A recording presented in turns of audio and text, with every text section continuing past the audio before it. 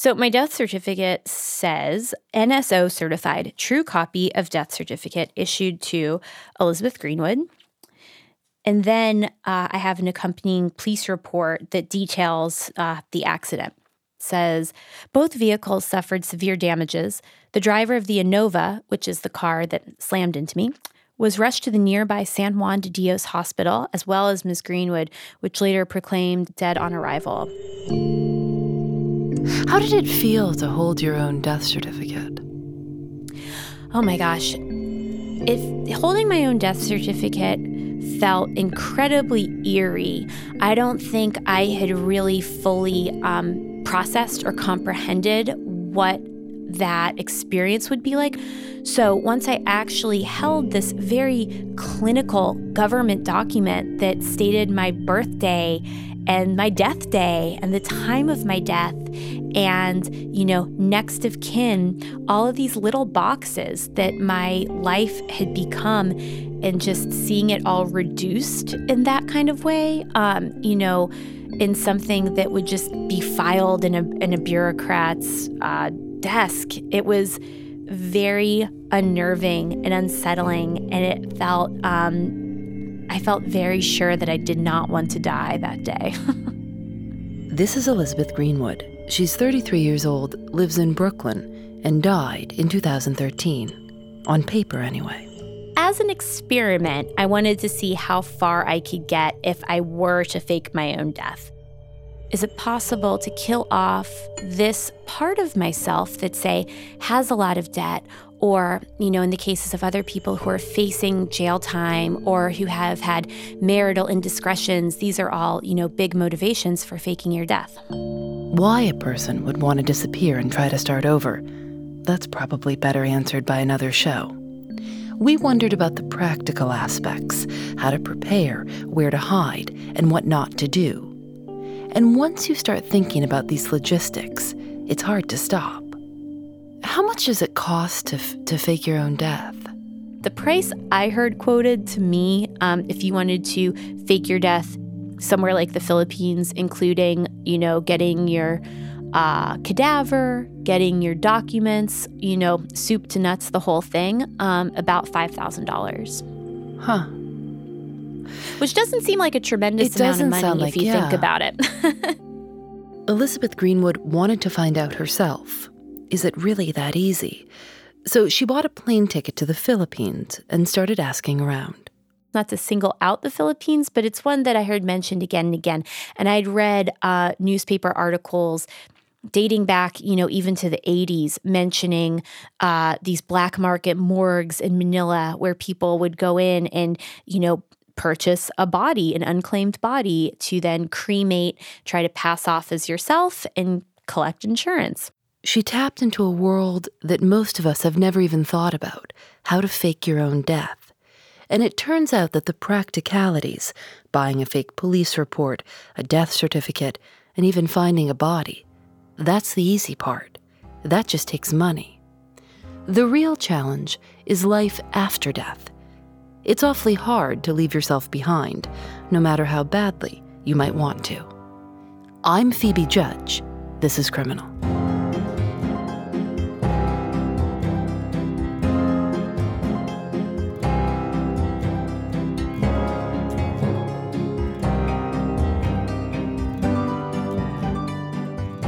There are lots of how-to guides on how to fake your own death.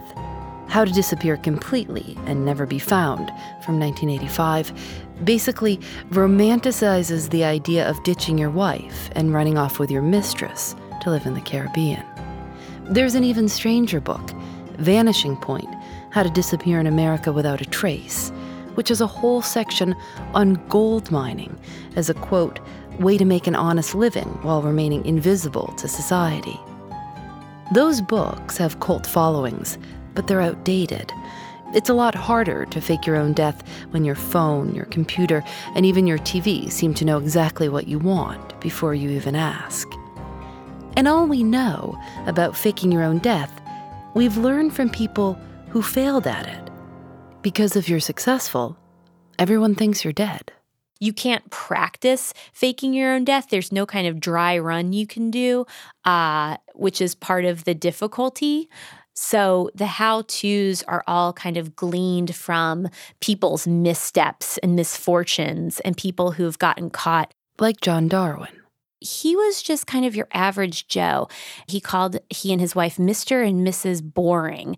John Darwin was a corrections officer who dabbled in real estate on the side, but he wasn't that good at real estate and found himself in horrendous debt. So he decided that he was worth more dead than alive, in his own words. So John Darwin came up with a plan. On March 21st, 2002, he took a canoe down to the beach in front of his house. Neighbors saw him paddle off and didn't notice anything out of the ordinary. But then, when he didn't show up for work, his wife Anne called the police. After 16 hours of searching, rescuers and helicopters and Coast Guard boats had only found a paddle. The next day, pieces of John's canoe were found on the beach. The search slowed, and John Darwin was presumed dead. Here's what really happened. John jumped out of his canoe and swam to shore, where his wife was waiting to drive him to the train station, one town over. From there, he took a long train ride north. In the meantime, his wife, Anne, was working on claiming pension policies in his name, life insurance policies, selling off the homes, releasing the equity that they'd had. John camped out on the beach for a few weeks, and then he actually went back to his hometown. He gave himself the name Carl Fennick and moved into the apartment right next door to his wife. He pretended to be her tenant. He did have this very elaborate disguise. He walked with a stoop and a limp and a walking stick and dark glasses. He told me that he would actually pass old colleagues on the street when he was supposed to be dead. He once passed his own father when he was out in his full regalia.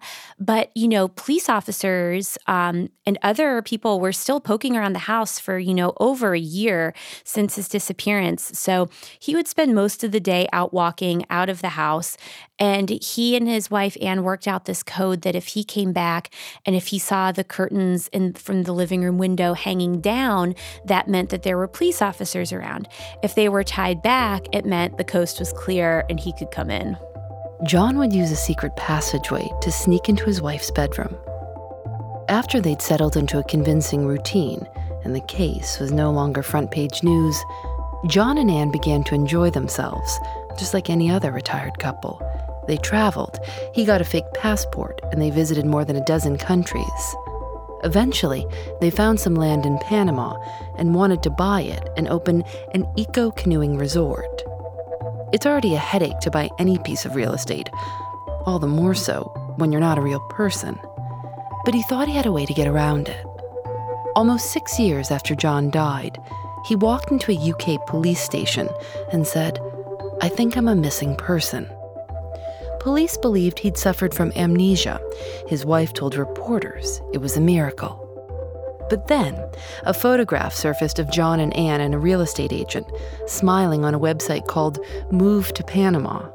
The date is printed right on the photo, 3 years after John's death. That amnesia excuse crumbled pretty quickly. It was a tabloid sensation, and the town where John had hid so long, Seton Carew, became known as Seton Canoe. I caught up with John just after he had gotten out back in Seton Carew, where he was still living. And he's, widely known and somewhat admired as the canoe man there. That's what they call him. He's kind of a folk hero in some ways who tried to, get one over to the banks who, in a lot of people's opinions, were always screwing the little guy. John and Anne were each sentenced to almost 6 years in prison for insurance fraud. They were also ordered to repay the more than £500,000 that Anne had received in life insurance and pension payouts. This was arguably the greatest motivator for faking your own death, the money that comes along with it. There are lots of ways you can get in trouble if you get caught, purchasing counterfeit documents, wasting the Coast Guard's time. But there's no law against pretending you're dead. You get in trouble when you start making people pay for it. In 2005, Patrick McDermott, most famous for having been Olivia Newton-John's on-and-off boyfriend, had just filed for bankruptcy and was in trouble with the courts for not paying child support. He chartered a fishing boat in Los Angeles called the Freedom and made it look like he had drowned. But his debts made his disappearance look pretty suspicious. So a group of investigators hired by the TV show Dateline NBC set up a website to the effect of findpatrickmcdermott.com, where people could contribute tips and sightings and information about Mr. McDermott's whereabouts. So they were monitoring the web traffic very closely, and they noticed a cluster of centralized IP addresses, all hailing from the same town outside Puerto Vallarta, Mexico.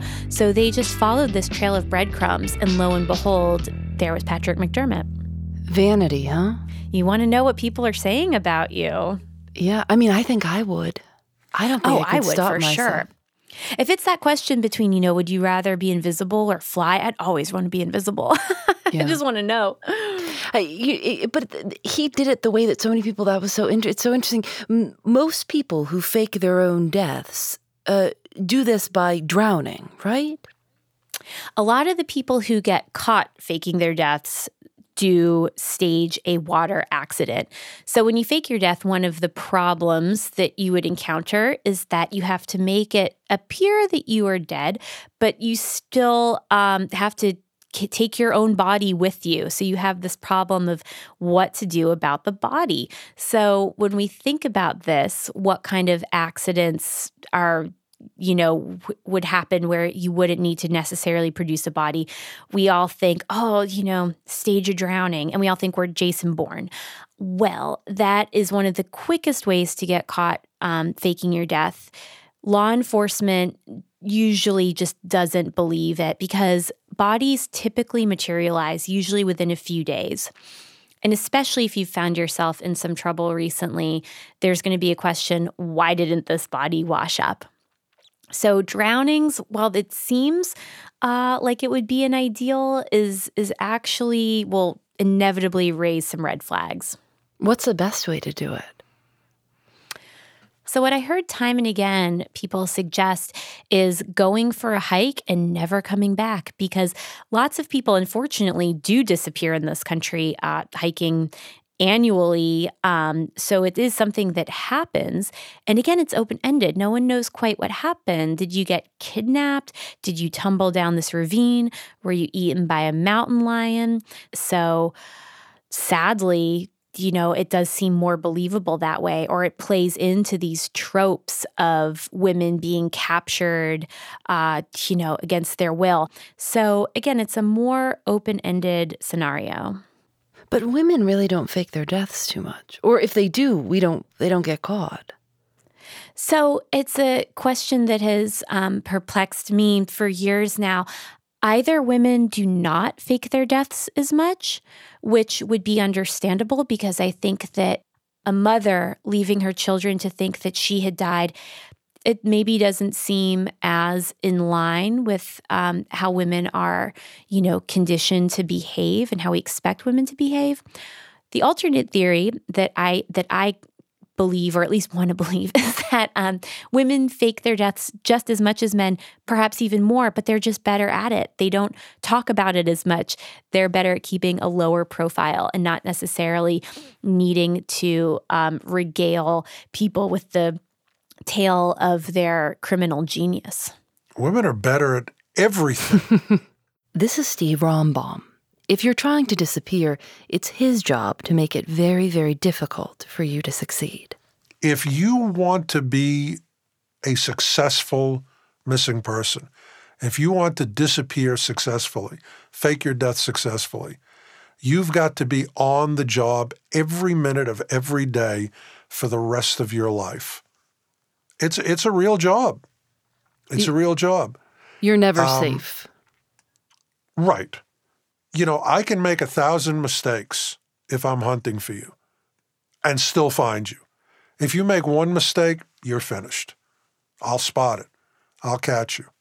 Steve Rombaum is hired by families and also by insurance companies, and he says you should never believe someone is dead until you've seen their body. you're the guy someone calls and says, I need to find. Yes. I get a lot of cases from other investigators, occasionally from law enforcement. And also I work in the other direction too. I teach undercover agents how not to be found out, how to live within their new persona. He says it's not about being tough or sneaky.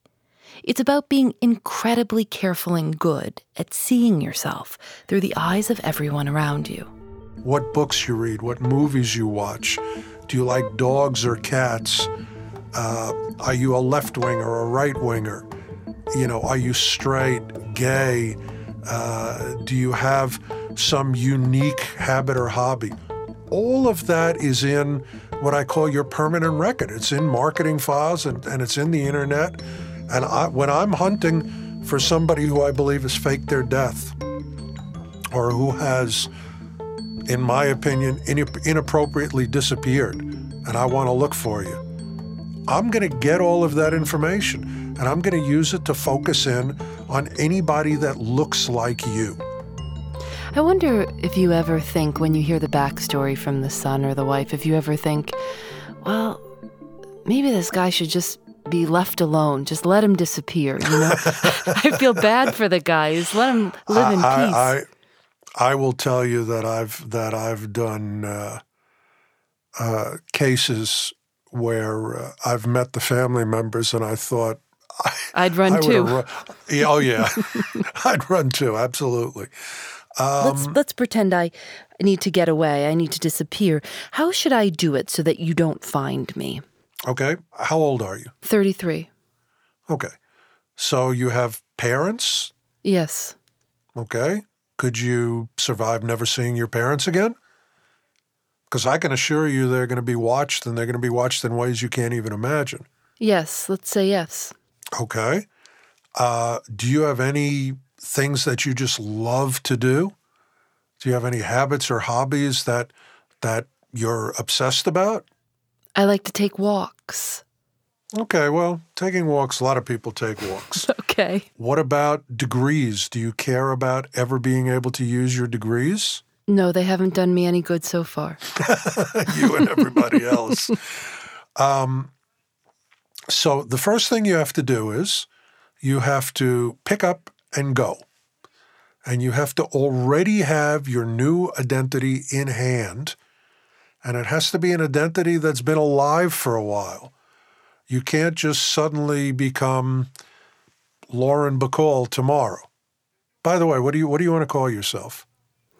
Oh, that's a good question. I mean, is the right thing to do to choose a name that's just common? I would think you wouldn't want a wild name. I will say that a common name is a really good defense against a lot of investigative tools. If you are Jose Rodriguez, you're a nightmare for investigators. Okay, so how about my name is Jane Smith? All right, we could do better than that. Oh, okay. Let's just for the purposes of this scenario, let's call you Roxanne. Okay, great. So as Roxanne, where are you going to live? I would think I would need to go somewhere where I could get by with the language. So I would think I'd try to get out of the country. Maybe Canada? Okay, Canada's a very good choice. So you go to Canada, and how do you cross the border? Well, I love to think about this when I can't sleep at night. I actually think about it all the time. I think I maybe take a canoe. I really do think about it. Okay, so you take a canoe. And when you get to the other shore, what do? Well, Do you take a bus? Do you have a car waiting? Have you pre-positioned the car? Do you have a bicycle there? If you have a car, in whose name is it registered? What driver license are you using to drive the car? Yep. Do you already have an apartment, or are you going to check into a hotel? If you check into a hotel, they want a credit card in the form of ID, unless it's a really, really bad hotel. So this is when things get complicated. Immediately. You also have to worry about the mundane things, like how to get your prescription medications, what happens to your cat. But Steve says the absolute number one thing people can't prepare for is walking away from the people they love. That's big mistake number one. They don't change their life. They keep in touch with their old friends. They don't move out of town, or they move to a town that we can figure out that they're in. And, you know, it's not necessarily a mistake. It's being human. You love your parents. You love your kids. You can't conceive of not going to a Cubs game. Well, all right, maybe a Yankees game, maybe not a Cubs game, but you can't conceive of giving up your entire life and everything and everybody you care about. And that's what you have to do to successfully disappear.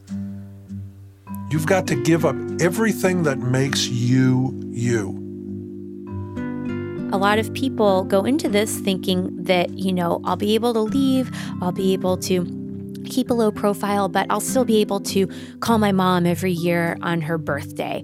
Well, if you are leaving behind, some significant debts or crimes, there are going to be people watching your mom every day, every year on her birthday to see if you're going to make that call and to find out where you are. So again, it's really taking into account all of these considerations. And also just like your poor mother. Oh my gosh, of course. I mean, I always joke that, I didn't fake my death because my mom, if I did, my mom would have killed me. Like, I'd actually be dead now. How long do you think you could last before reaching out to someone? Oh gosh, not even a week. That's something I really realized when it comes down to it. It's a pretty lonely life. Where is your death certificate? I would be so scared of that thing that I think I would shred it or something. I wouldn't want to be anywhere near it.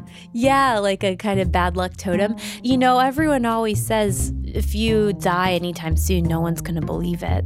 So that's good. We'll see.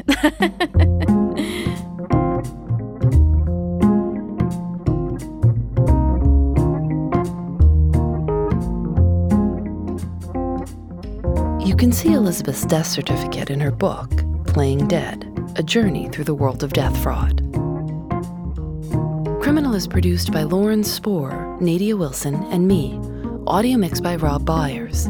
Alice Wilder is our intern. Special thanks to Russ Henry and Mary Helen Montgomery. Julian Alexander makes original illustrations for each episode of Criminal.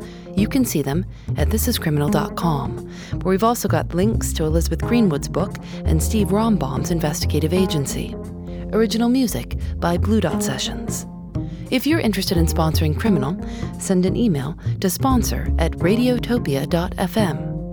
Criminal is recorded in the studios of North Carolina Public Radio, WUNC. We're a proud member of Radiotopia from PRX, a collection of the best podcasts around. Shows like Benjamin Walker's Theory of Everything. For the past few months, Theory of Everything has been running a series on surveillance, fake news, and Russian conspiracy theories. It's become more about the collecting of data and selling the data, and for an advertiser buying placements based on that data than it's been marketing. That's what really leads to this change in self-perceptions. That's what is resulting in, behavioral change beyond just interest in an ad, but it's actually really changing how you see yourself. Face recognition systems are not designed to give no for an answer. There is some paranoia involved, but it's like a healthy, realistic kind of paranoia. You can find a link to the show at radiotopia.fm. Go listen. Radiotopia is supported by the Knight Foundation and MailChimp, celebrating creativity, chaos, and teamwork. And thanks to AdZerk for providing their ad-serving platform to Radiotopia. I'm Phoebe Judge. This is Criminal. Radiotopia.